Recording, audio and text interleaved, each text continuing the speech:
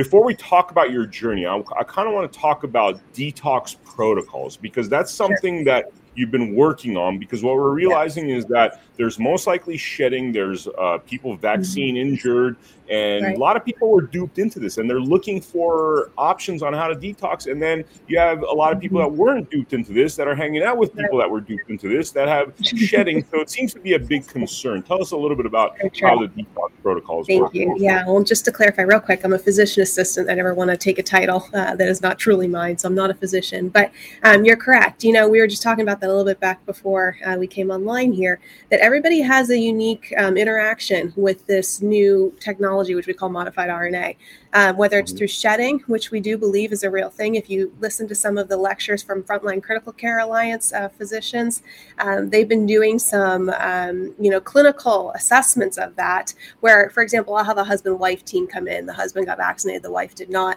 but the wife is having some issues. She might be having a rash, or she might be having, hyperinflation of her allergy symptoms, spurred on by mast cells. So there is some premise of thought that people can be affected by this transference of theoretically genetic information. So we would treat somebody like that with preventative and prophylactic strategies. Some call it a detox, but I would call that a little bit more preventative. And we use things like the nattokinase, curcumin, and bromelain that Dr. Peter McCullough talks about to really help eat away at any spike protein, amyloid-like proteins, and fibrin, which are the byproducts of that modified RNA instructions. And we might use something like ivermectin in a lady, or hydroxychloroquine of that nature. But then we have people who have actually taken the shots. We have research that shows that the modified RNA now stays in our blood system up to 6 months. S1 subunit of the spike protein can stay in our white blood cells, maybe up to 15 months. What research has shown us, lymph nodes, 2 months. So we know that there's definitely evidence that this modified RNA technology does not go away in 2-week time frame like it was supposed to. So how do we detox that? The science is not perfect yet, but the strategies are there. So we use repurposed pharmacological drugs, like I had mentioned, hydroxychloroquine, ivermectin. We use, again, the nattokinase, curcumin, and bromelain to target any byproducts from these shots. But what we've also been doing over here is we've been using some peptide therapies to kind of help with any symptoms that have manifested from the continued persistence of that genetic information in your body. For example, we use oxytocin, which is a peptide. It's a spray that we can do up your nose or give it to you sublingually. It can really help people that have ringing in the ears, tinnitus. It can help people who have had anxiety from just taking the shot. It's very good for social bonding. It's very good for insomnia. So we're using some unique things to target symptoms. And then we also use some repurposed drugs that have far more proven clinical efficacy and safety profiles for over the years, like low-dose naltrexone, to help mitigate effects that we know can now be common from these modified RNA shots, 6 months, 1 year, 2 years, 3 years out from actually taking the injection itself.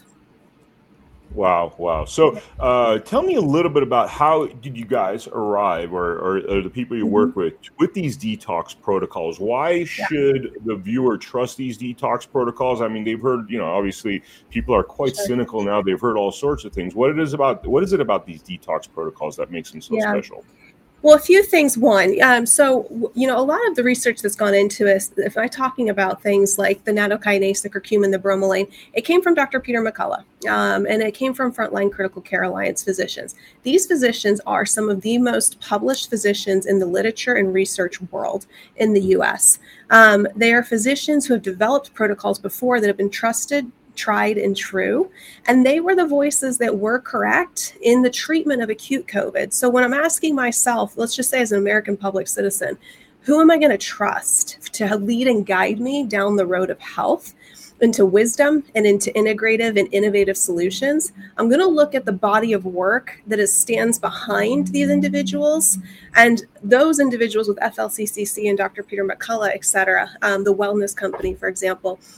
They are the ones that really can be certified, and who I, as a clinician, do believe in and do value their pedigree and their mantras and their protocols that they have since developed. So, I'm not in the research seat of the lab. I'm not taking blood out and plating it on a slide. But I'm someone who's a steward of information, and I'm doing a lot of continual research and trying to harvest the latest data from different clinicians of whom I believe and trust.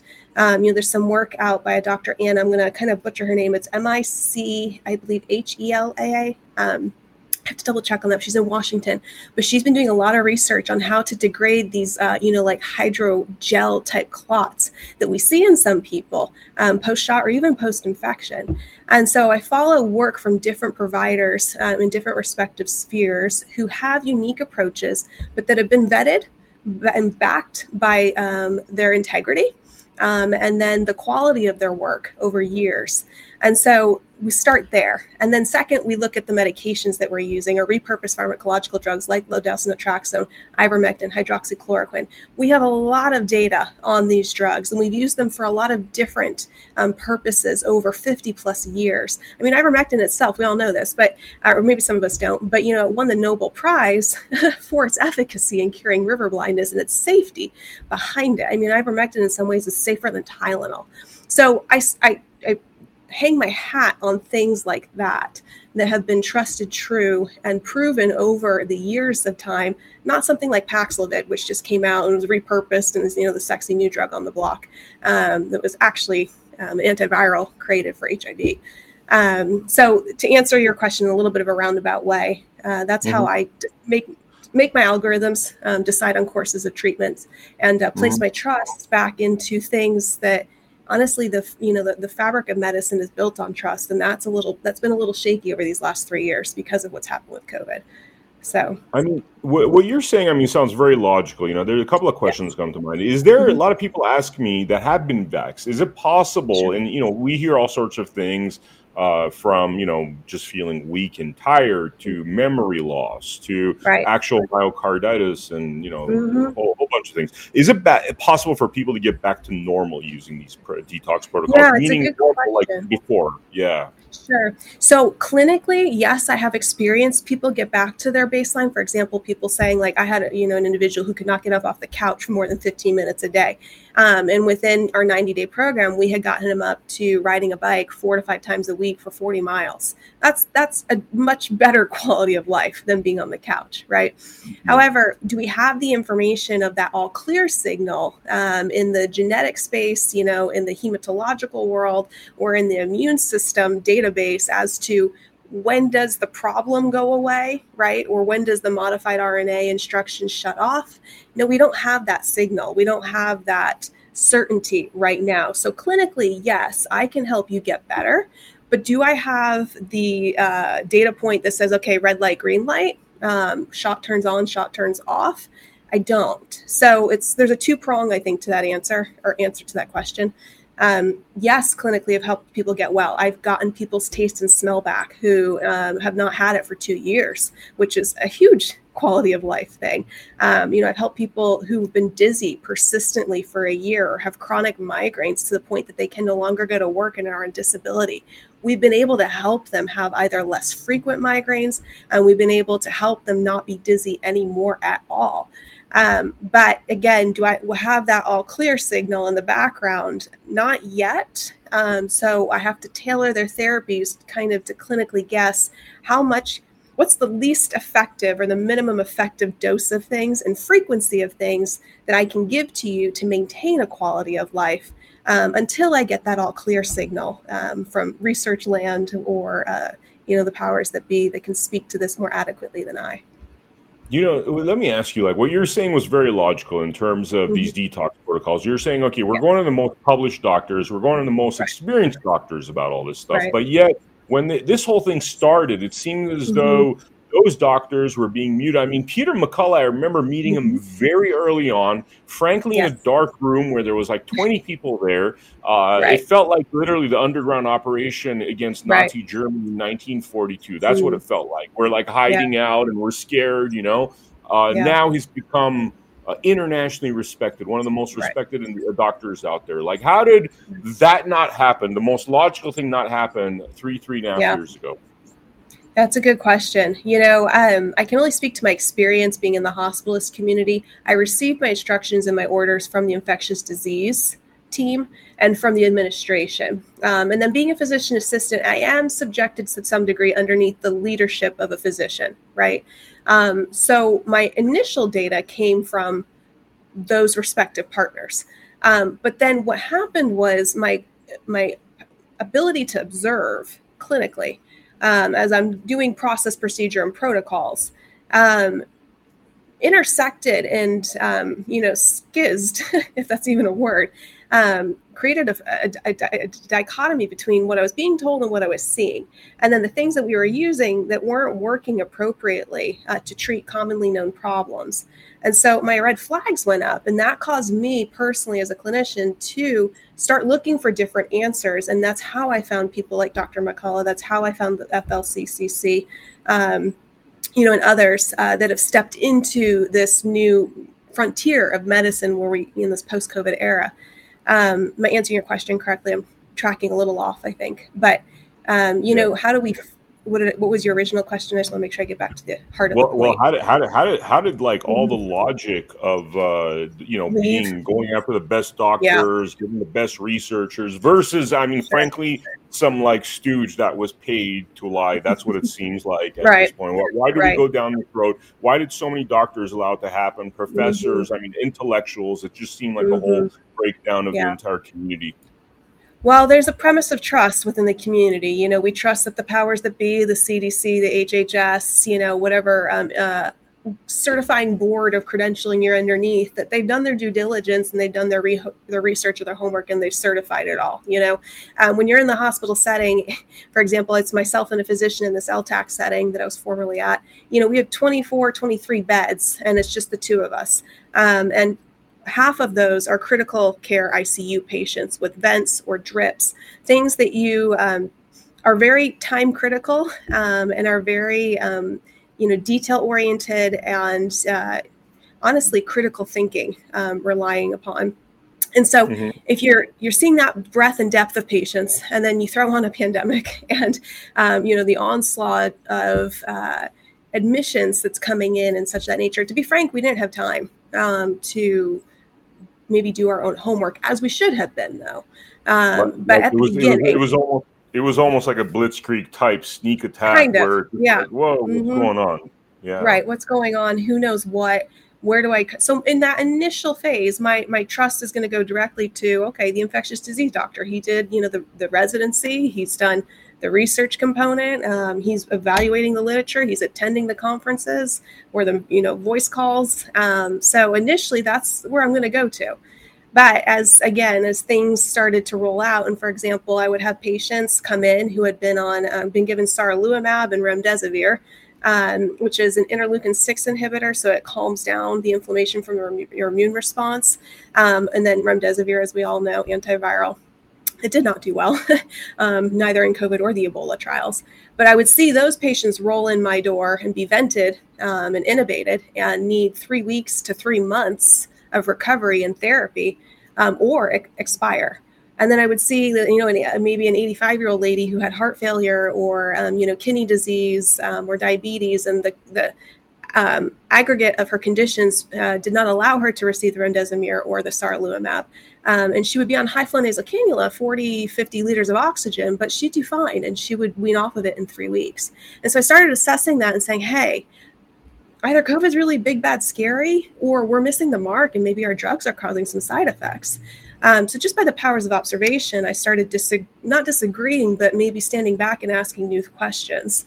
And then reading the CAT scans of people who were vented, because we oftentimes got a few of those during their course. Even the radiologist started sparking that type of curiosity, because as I was reading it, you could say that's fluid, and you could say that looks like inflammation, or you could say that looks like scar tissue or connective tissue disease disorder or some autoimmune process that's happening, which can be a side effect from some of these drugs. And so the radiologists were documenting that at the same time that I was starting to think it and go through these materials myself.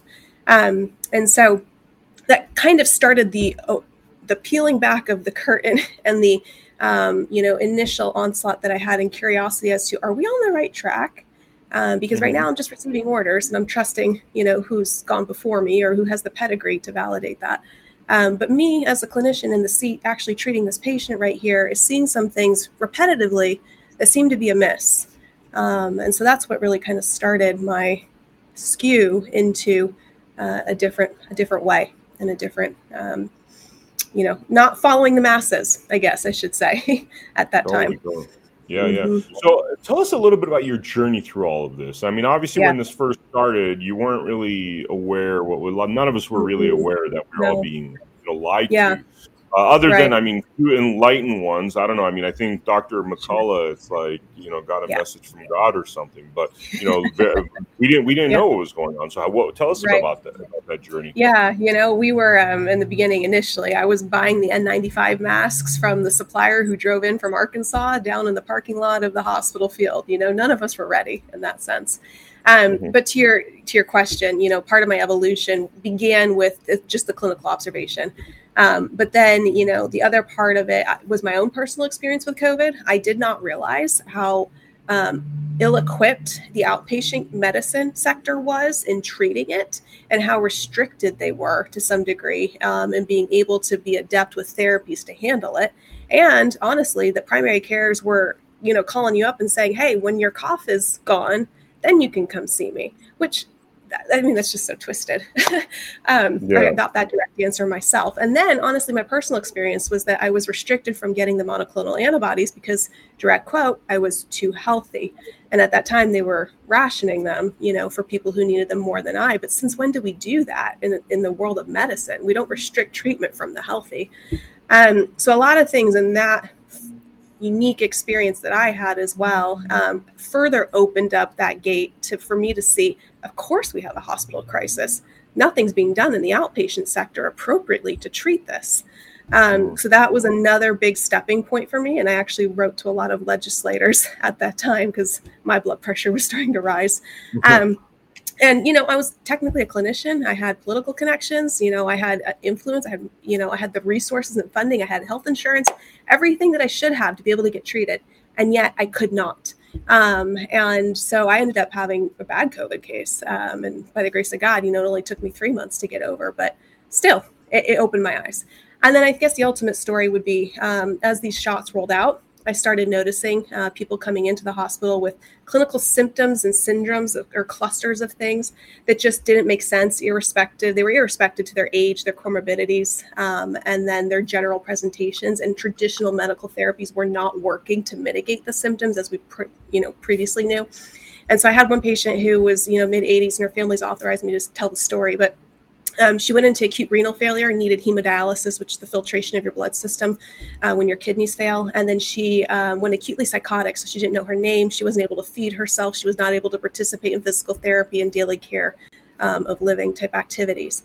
And, the hospitalist workup before I got her said for a month, we don't know what it is. We looked at every infection under the sun. We looked at every, malignancy type of possibility. We've checked her kidneys out. We don't know why they failed. So she has Alzheimer's disease. She just all of a sudden developed it out of the blue, and it's been really progressive. And, she starved herself, and that's why her kidneys failed.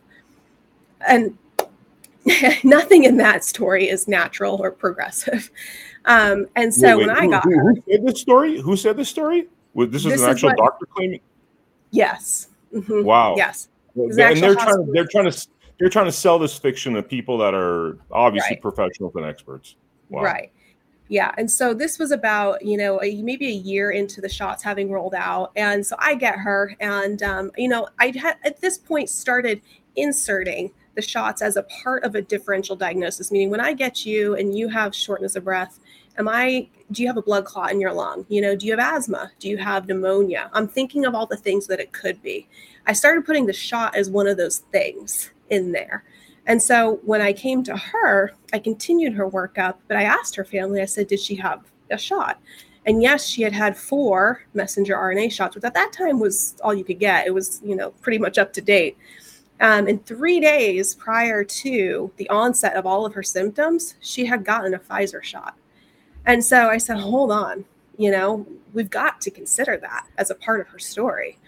And so at that time, I was FLCCC, more well-learned, was aware of Dr. McCullough. I hadn't really used ivermectin yet in my clinical practice at all, but I knew that they were doing it to treat vaccine syndromes and detox pathways. And so I went before the physician that I work with, and I went before the nephrology team, infectious disease team, and the pharmacy. And I said, hey, we have no other options kind of here. Can we Hail Mary it? I'm presenting it in that way, but really thinking to myself that this is going to work. I hope it works. But everybody else was like, we don't know what to do. Literally, they told her family to draw up her will because she had no quality of life. At this time, they had put a peg tube in her to feed her because she could not feed herself. She wasn't getting up out of bed, and she was connected to a dialysis machine that would run every other day. And so I gave her ivermectin, and within about 12 hours, she started kind of coming to. Within 24 hours, 36 hours, she knew her name. She was conversing with her husband again. Within 3 days, she was able to eat by mouth. And she was able to get up and participate with physical therapy. I mean, it was a drastic, radical response. Her kidneys did not fully recover, but she came back to herself about 85-90% just in that 3 days of therapy. And we continued the therapy on for about a month and a half before she had to leave our facility and go elsewhere. But that was the cornerstone case for me where I said something's wrong and we need to get people well. If this is happening to her, it's happening to other people too.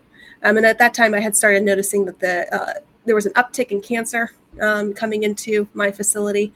And so I just took a Post-it note and I started writing people's names and I started writing, shots that they had got just to see, if there was any similarities between them. And a lot of the things that I was seeing were neurological issues, was re-diagnosed cancer or new onset of cancer, and then autoimmune issues, just from my own clinical observation. But after that cornerstone case, there were some management changes and my position was just reshuffled around. And the position of retention that I was offered was just not the best fit I found for myself. So I decided to resign. And then that's when I came on to meeting Dr. Meehan. And he had the same vision and mission as I did, stirring kind of in my heart. And so we decided to create something and do something about it because we realized that there was a space that was not being acknowledged and a patient population that was not being properly treated at the root of its cause. Wow. This is amazing, Richelle. Is there anything we didn't touch upon that we should be talking about? Thank you. I think, just knowing that there are answers out there, there is hope. There truly, truly is. And it's the simplest of things. And it's not the things that will break your bank. And there are innovative things. There's stuff like stellate ganglion blocks that people are trialing now to help restore taste and smell. We have a provider here in town who's willing to do those as a therapy and intervention. And insurance is covering it too, which is neat to see. But basically, Dr. Meehan and I are licensed in 35 states to provide practice care and prescribe and treat. And so we're really trying to get a hold of people who think they might have been affected either by the infection or the injection long term, because we know there's hope for you. And I think these are things that your primary care could know how to do or that your hospitalist team could be well versed in. It's just that they aren't right now. And part of that's for many different reasons. So we want to acknowledge that and just say that we have a space for you and we want to try and get you well. Wow. This is amazing, Richelle. Thank you so much for coming on to the Blood Money podcast. And for the viewers out there, make sure you check out AmericaHappens.com. Make sure you go there and subscribe. Give us your email address because with all this censorship, we don't know what's going to happen. And we'd love to have your contact info to keep you in touch with amazing episodes such as this one. Thank you so much, and I will see you on the next episode of Blood Money.